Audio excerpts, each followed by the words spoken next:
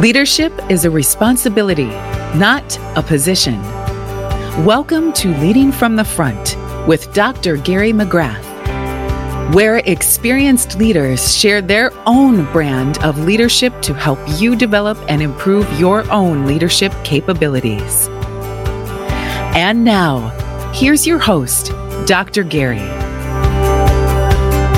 I'm Dr. Gary, making good bosses into great leaders with compassionate accountability. Welcome again to Leading from the Front, where leadership is a responsibility, not a position.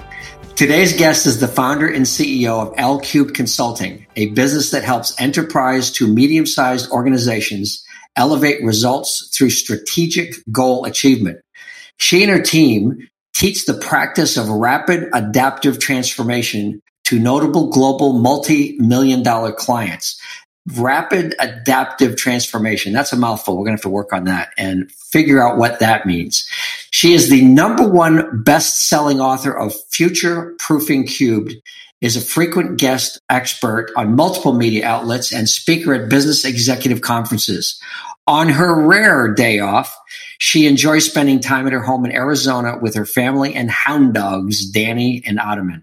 Please welcome Lisa L. Levy, ergo L Cubed.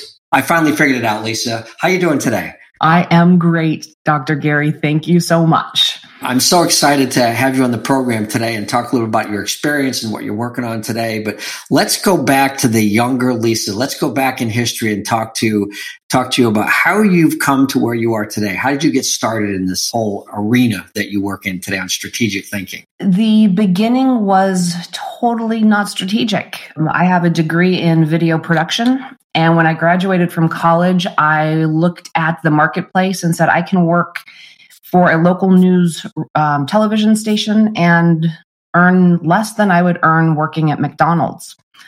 And that did not appeal to me very much. So I looked at what my skills actually were and figured out that video producing is a process that has a beginning, a middle, and an end. And that's about planning work, doing work, and moving on to the next thing. It was the mid to late 90s. It was the mid 90s. And information technology was booming. And inside of that industry is a discipline of project management, which is planning work, doing work, and moving on to the next thing. So I did an immediate pivot to use skills that I have in an industry that would let me build a career that would put a roof over my head and food on my table and, buy some kibble for the basset hounds. So let me ask you a question. As at a young age, this is kind of unusual for someone to, get a degree in an area that they're interested in, like video production. And I guess you were motivated. I'm going to assume you were motivated by looking at, I could make French fries and make more money than I would in video production. So there was some motivation there to kind of go inside and say, okay, I need to redesign myself, refigure out what am I going to do. At that point, other than the money, was there something else that caused you to make that shift, that pivot? Because there's not a lot of people that could go internally and figure that out themselves. How did you do that? Did you have help with it? Did somebody tell you you're crazy? Anything? Well, my family had always told me I was crazy in my pursuit of my degree. And my degree itself was sort of a compromise. I wanted to direct film or theater, and thought through the fact that there are so few people who do extraordinarily well at that I needed to broaden it. So video was the broader medium. When I started looking at how to earn a living coming out of school, fear was a motivator. And the fear of being able to pay rent, the fear of being able to, to eat and, support myself was that first motivation. And then there was some guidance and counsel from friends, from faculty members at the university that said, you can follow your passion and that's great. But if you are afraid constantly, what does that mean to you and your life? And I decided that making decisions purely based on fear was not interesting to me. And I had watched my parents go through a divorce And my mother made a series of choices over a number of years that were all fear-based. And they're short-sighted. They are reactionary. They don't necessarily solve the root cause of a problem, but I didn't want to live that life. So at a very, very early age, when you talk about this, first of all, you said that you wanted to go into film direction and theater direction, and you thought, okay, what's a broader medium? And video, film, actually video by itself is a broader medium. So what that tells me is, without even realizing at a very young age, you were already thinking more strategically, bigger picture. It was a much, broader way of thinking, even about yourself, your skills, and your career. And it was totally right. It was natural. It wasn't something that it came from inside. And in the moment and, reflecting on it, I would never, and I think even 5 minutes ago, I said it wasn't a strategic choice. It was just the decisions in the moment. But, with some reflection and, through your lenses, right, you're seeing that as strategic thinking. And I was seeing it as fight or flight. Well, yeah. However, even under fight or flight, we can slow down a little bit, because what you said was not to be what you learned from your mom, is to try not to be short-sighted and reactionary. So you slow down just enough to be able to look at the bigger, broader picture.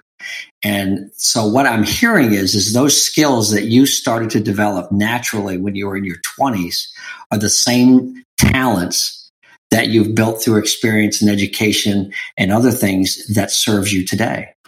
Certainly, there's a natural instinct that I have that has then been nurtured through education and built out into skills and capabilities that, is, that natural foundation, right? I am a big believer, right? That gut instinct.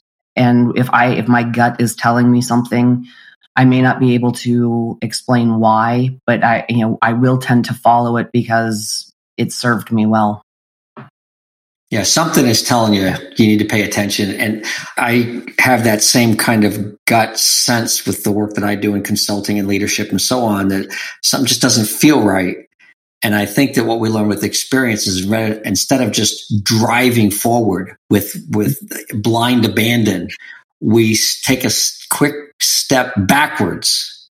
Say, wait a minute, something's not right here. Let me do a double check, right? And isn't that really kind of you're talking about a process of critical thinking? And isn't that Absolutely. Really what you do today for clients? I mean, it sounds like you've been developing this talent from a very young age, and you talk about these experiences with your parents and the decisions they made and the fear of working at McDonald's for the rest of your life and so on. But whatever the reasons are, you are able to go inside and focus on the talents and the strategic thinking that you use today for clients, right? It has all grown into what I do with my clients. It has fed into the adaptive transformation framework that we've developed to use with our clients. And it is, right? It is a lifetime's experience packaged up in a repeatable way so that others can benefit. So let's go forward a little bit more. At what point did you come to the realization that, you were probably working in different positions, different organizations, and then you had this, one day, just a eureka moment? Or was this rapid adaptive transformative process something that took years to develop? So yes, I started a career in IT project management. I worked in different companies. I worked for professional service organizations. I worked as an internal leader of project and program management, and started to see patterns. Started to see that businesses use technology and they believe they spend lots of money and it's going to solve all the world's problems. And you implement it and go figure, it's not magic. And it doesn't fix everything. And I guess I kind of like puzzles, right? And these patterns. I looked at that and said, okay, technology is not a cure-all. We need to walk it back. Before there's technology, there needs to be processes. Technology, right, enables processes. So really we should understand the processes before we try to use technology to automate and make things more effective and efficient. And started looking at process, and that was really cool. And results started to get better. but they still weren't everything. Employees, users of systems are still frustrated when they go live and they don't do everything and they don't fix everything. I was like, okay, there's another piece to this equation, and it's people. And over the years, right, I learned if you get the right people, good people, dedicated people, and you give them skills and you teach them capabilities and you build them up into being high-performing individuals and you tune their processes, then you enable it with technology, and that's when you get the eureka moments. So while I don't consider myself mathematically astute, it's an equation. People plus process plus technology equals results, the positive results. Right. And I'm going to add to that, because you said it, is it's hiring the right people, giving them the right skills. And I learned that at Procter & Gamble back in the 80s, and talked to somebody recently who worked for Procter & Gamble in the last 10 years. And it turns out, no surprise, their culture from 40 years ago is the same as today.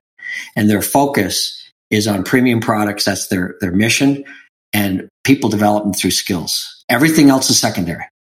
And it's never changed. And if you do that well, it's a magic. It's magic. And so my experience was with larger corporations. And my last employment situation was a post-startup company, and they were growing rapidly and things were changing. And I watched this organization and the C-suite. I was there for 18 months. I watched the C-suite turn over 3 complete times in 18 months. And the business was really being led by consultants. And each C-suite representative brought in their consulting team and their trusted advisors. And so instead of having 7 leaders, there were 7 leaders and 35 consultants running amok. And I looked at that and I went, this is not what it's supposed to be about. Consulting and advising and coaching, these are great things that help businesses, but it has to be done in an orderly and organized manner. It has to have value. And so I guess my aha moment was, I have been in and around this for a long time. And if we can do a consolidated approach, and one team, whether that's a person or 10 people, come in and align with leadership, we can execute strategy. We can operationalize it. And in large corporations, there are capabilities that are very comfortable and familiar: project management, process and performance management, organizational change management. Large corporations build large teams of these experts to get things done in their businesses. I wanted to help smaller companies get the advantage of all of that without having to make the investment in those teams, because they're not ready yet, but those capabilities add value. And that is what fed into creating the adaptive transformation framework. It's taking those best practices and taking them horizontally through the organization, across the leaders and the individual contributors, to drive results without having to make the investment in another team of people or 3 other teams of experts. Build those capabilities and let them grow and develop organically. Let's a business adapt and change. You need a new product or service, you want to bring it to market. Wouldn't it be great if people said, yes, let's do it, rather than, oh, that's going to be hard. And here's an obstacle and here's an obstacle. What if we got rid of that resistance to change, which is human? We are all capable of it, right? But what if we, in our culture, got rid of it and said, we want to do the next thing because we know it's going to be good. And it's going to be good for the company, the customer, and us. So beyond, obviously a framework is not going to help people overcome the fear of change, right? It can help them overcome the implementation or the execution. It can make it better, but it's not going to help them overcome the fear. And you talked from the beginning, hire the right people and build their skills. That has to come first. And being a leadership expert, I love the fact that you said that. So let's focus on the beginning of that a little bit and your adaptive transformation framework, and how does that fit in with that? Because it sounds very linear, very engineering process approach, but I get this sense that it's not. No, it really, obviously there are pieces that are, right? You want to be able to do work in ways that's repeatable so that you get efficiency. When you lead with people, you're talking about informing, driving, changing, molding culture. And at the heart of it, the adaptive transformation framework helps build a culture that embraces experimenting, that allows for failure and learning, right? The word, that's probably in your head right now is this is starting to sound a little agile. Yes, it is. But it's agile at a different level. It's agile at the level that it is part of culture, that we know we don't necessarily have all of the best answers in our heads. Sometimes you have to try something and see what happens. If it works, you build on it. If it doesn't work, you let it go and you move on to the next thing and you try again. And so that is, from a leadership perspective, knowing that you're going to decentralize decision making. You're going to trust that your line teams have good leadership and they're going to make the best decisions they can in the moment. And when they work, they're going to celebrate it and build on it. And when it doesn't work, they're going to take a step in a different direction and do something different. And that's good and it's okay. So I love, as I talk about this from a leadership standpoint, words are very, very important. So let's break down the words for a second. Adaptive transformation framework. That phrase, adaptive, the ability, like you said, to be able to kind of go in a direction, a framework that allows you to figure out approximately what we need to do, that starts to create a culture of adaptiveness in decision-making, in direction, and execution. And then the transformation, which is allowing the organization, the products, the services, or whatever it is, to match what their customers need in a way that says, okay, we're all in this together. We're going to adapt as we go along. We're going to transform what we're doing. But here's the framework. Follow the steps, follow the framework, and don't go off the path too much. It kind of gives you a direction. It's not all the answers, but if you're building the skills in the human being as you're going along, then they're going to be able to execute with excellence. You got it. And you made a point in there, and I haven't, spoken to it, but you caught on to the idea, right? This is also customer centric.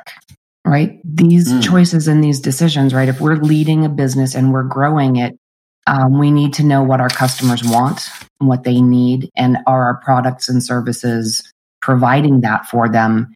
And if they aren't, asking the question, why do we do it? So part of the culture that's underneath and developed and supported by the adaptive transformation framework is challenging the status quo. We may have a book of, let's say we have a catalog of 20 different products, and 5 of them were the original products we launched the company with. Are they still meeting needs? Are our customers still buying them, getting value from them? Maybe, maybe not. We may have launched something a year ago that was huge, but what's it doing today? And so sometimes it's retiring and shelving things that no longer add value to our customer or client. And that is our way of maintaining effectiveness, right? We don't want to spend resources, time, money, energy, people on things that don't add value to our customers. So I'm guessing that part of this framework is a piece of it that, as you said, challenges the status quo, asks these questions. And if you're going to go under strategic planning, then you start with present state and you say, okay, here's our present state. Now let's ask a few questions. Let's take a look at the market. Let's take a look at the customers. What are they buying? What are our profitable products? What are the geographies that are working, and so on? And really giving a framework of really critical and challenging questions that force the executive team to take a good, hard, as Jim Collins talks about, good to great, looking at the brutal facts. Yes. Brutal facts are important, and being willing to hear the real answers. And, one of my, there are statements that are made in my engagements that are near and dear to my heart. So, Dr. Gary, why do you do that in your process? Well, that's the way we've always done it. I love that phrase, right? As you dig into it and understand what's behind it, oftentimes you find that it is, it's a tradition. and it no longer adds value to the organization or the client or customer. And so it's an opportunity to make improvements. The other piece of this that we haven't really talked about is as we go through this framework, it also sets a cultural foundation for ongoing continuous improvement, right? Because we are constantly asking those questions. We are looking, underneath to see what's happening, why it's happening, and can it be better? So yes, we started this whole train of thought of, this is more than just steps 1 through 10. This really is changing culture. It's changing the way we think.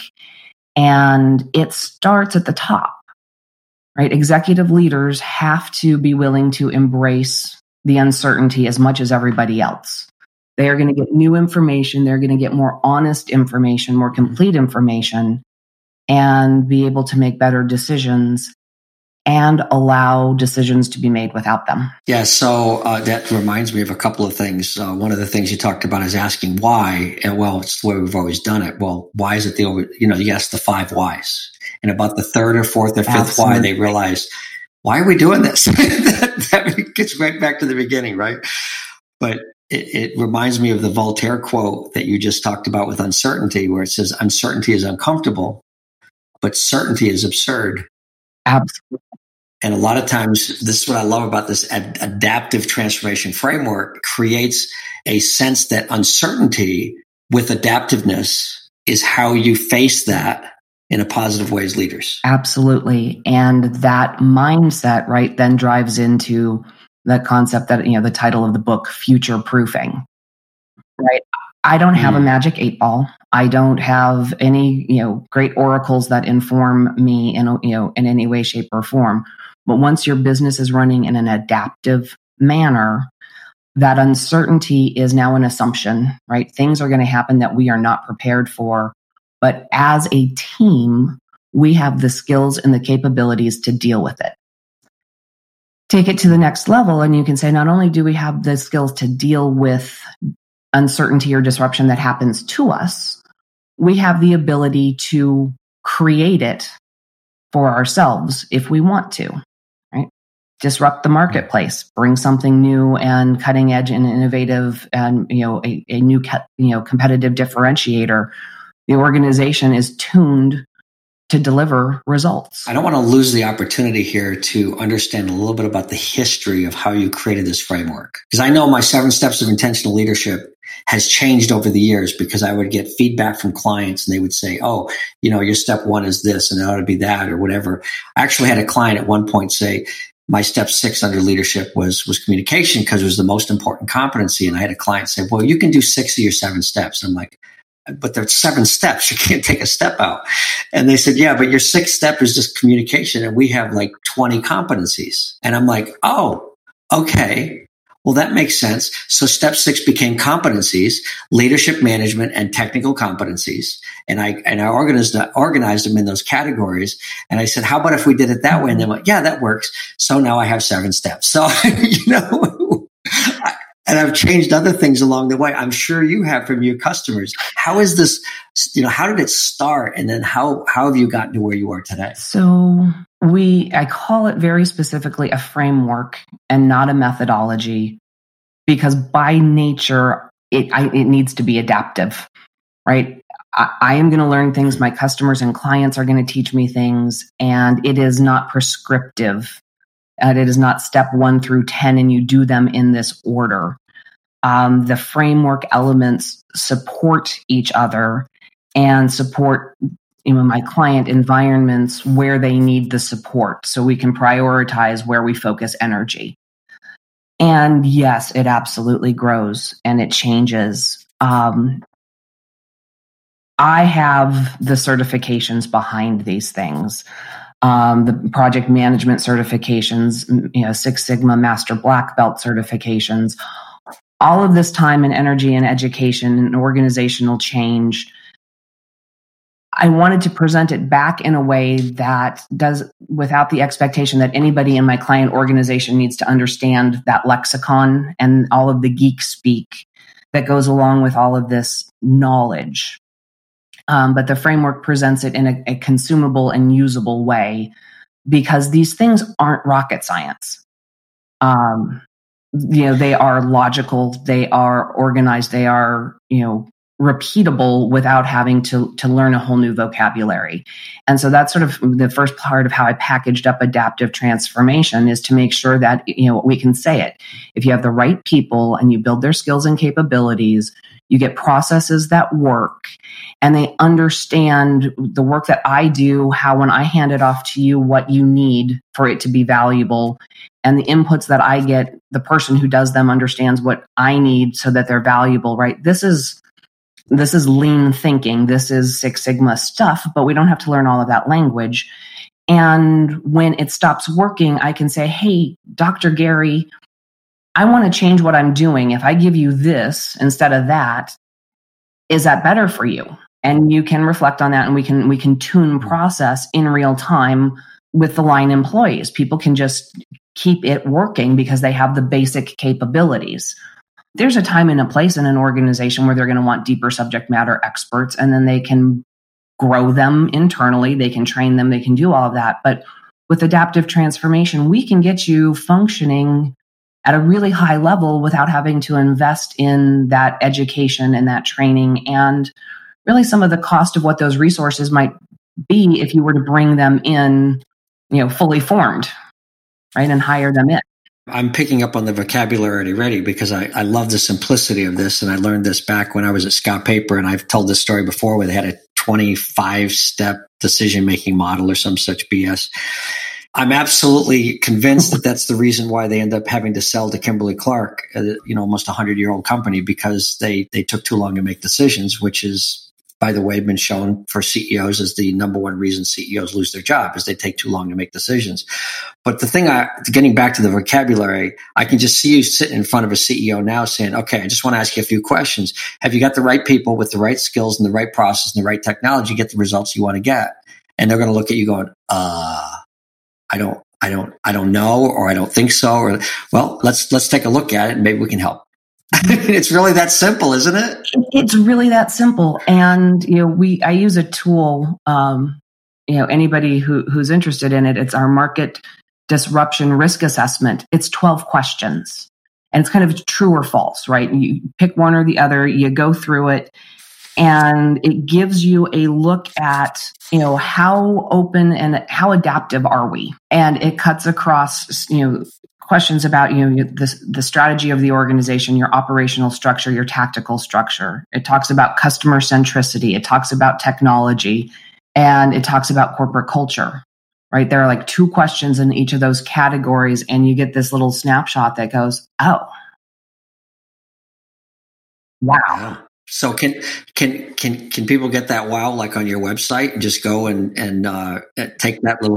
They absolutely. Well, can. We're going to have to put that into the show notes so people can, get in touch with you if they want to. Take these 12 questions. I might take these 12 questions for my own company. I've got a great culture. I think I'm lacking some technology, but anyway. But technology is really just the icing on the cake. Yes, it is. Yes, it is. It is just the icing on the cake. And it's most powerful once, your people and your processes are doing things well. And then technology takes you to the being able to double your capacity without having to double your headcount, right? It elevates. Yeah. But the people and the processes are really what makes it happen. Absolutely. So we'll get that information in the show notes, along with other ways to get in touch with you and find. Is our Future Proofing Cubed on Amazon? It is absolutely on Amazon. Well, we'll put a link to Amazon in the show notes as well for your book. So I always finish my podcast the same way, Lisa, and brace yourself. So here's the question. If you could write yourself a letter and send it back to yourself 20, 25 years and say, hey, Lisa, pay attention to this or pay attention to that, what would that letter say to Lisa? What would you like to have yourself hear from you if you could send that letter back to yourself? The letter would say, wake up. You are not risk averse. Take a risk sooner rather than later. I started my career in corporate America for security, for a salary, for vacation time, for, this is a wild concept, a retirement plan. And it was a time. There you go, thinking strategically again. You keep talking about, well, no, when I was, look, when you're in your 20s, you're sitting there thinking about your retirement plan. That's strategic. Come on. Oh my gosh. Thank you. You're generous, but that was right. All of that's false. There is no security, and especially looking at this in the scheme of the 90s going into 2000, early 2000s, right? Having a 25-year career at IBM and retiring, it was, that age was over. And going out on my own and building a consulting company, I wish I had started it 10 years sooner. I that would be the one thing, take that risk sooner rather than later. And my guess is that if you look at those 10 years that you spent, I'm going to guess that there was a lot of knowledge that you learned in those 10 years that serves you very well today. There absolutely is. And, for entertainment for the audience, when I did make the decision to take a risk, it was in 2008. So the logic was, right, if I can do it now, and if I can stand this up and make it work now, I've got it. And, here we are many years later. So I started mine in January of 2009. So I'm right there with you. And started in technology in 1996. That fed right into the 2000 bubble burst and all that kind of stuff. So I'm with you. But, we learn from from that adversity and those situations. And you talk about learning about adaptive transformation. We lived it. We lived it. But I love your model. People, process, skills, technology, and help get the results that's customer centric. And that's the message that I've heard today. Absolutely. Well, Lisa, thank you so much for being our guest today. We'll get all this information in the show notes. Really appreciate your thoughts and your wisdom, and can't wait to get this out to the public so that they can hear your message and learn more about what you do. Dr. Gary, thank you so much for inviting me to be a part of this conversation today. Thanks, Lisa. I'm Dr. Gary, making good bosses into great leaders with compassionate accountability. Thanks for joining us again at Leading from the Front, where leadership is a responsibility, not a position. Take care and be well. Thanks for being with us on Leading from the Front with Dr. Gary McGrath. Remember to subscribe to this podcast on Apple or wherever you get your podcasts. For more information about the work Dr. Gary is doing, visit statarius.com, statarius.com. Music for Leading from the Front is provided by Peter Katz. For more of his music, visit peterkatz.com. This podcast is a part of the C-Suite Radio Network. For more top business podcasts, visit c-suiteradio.com.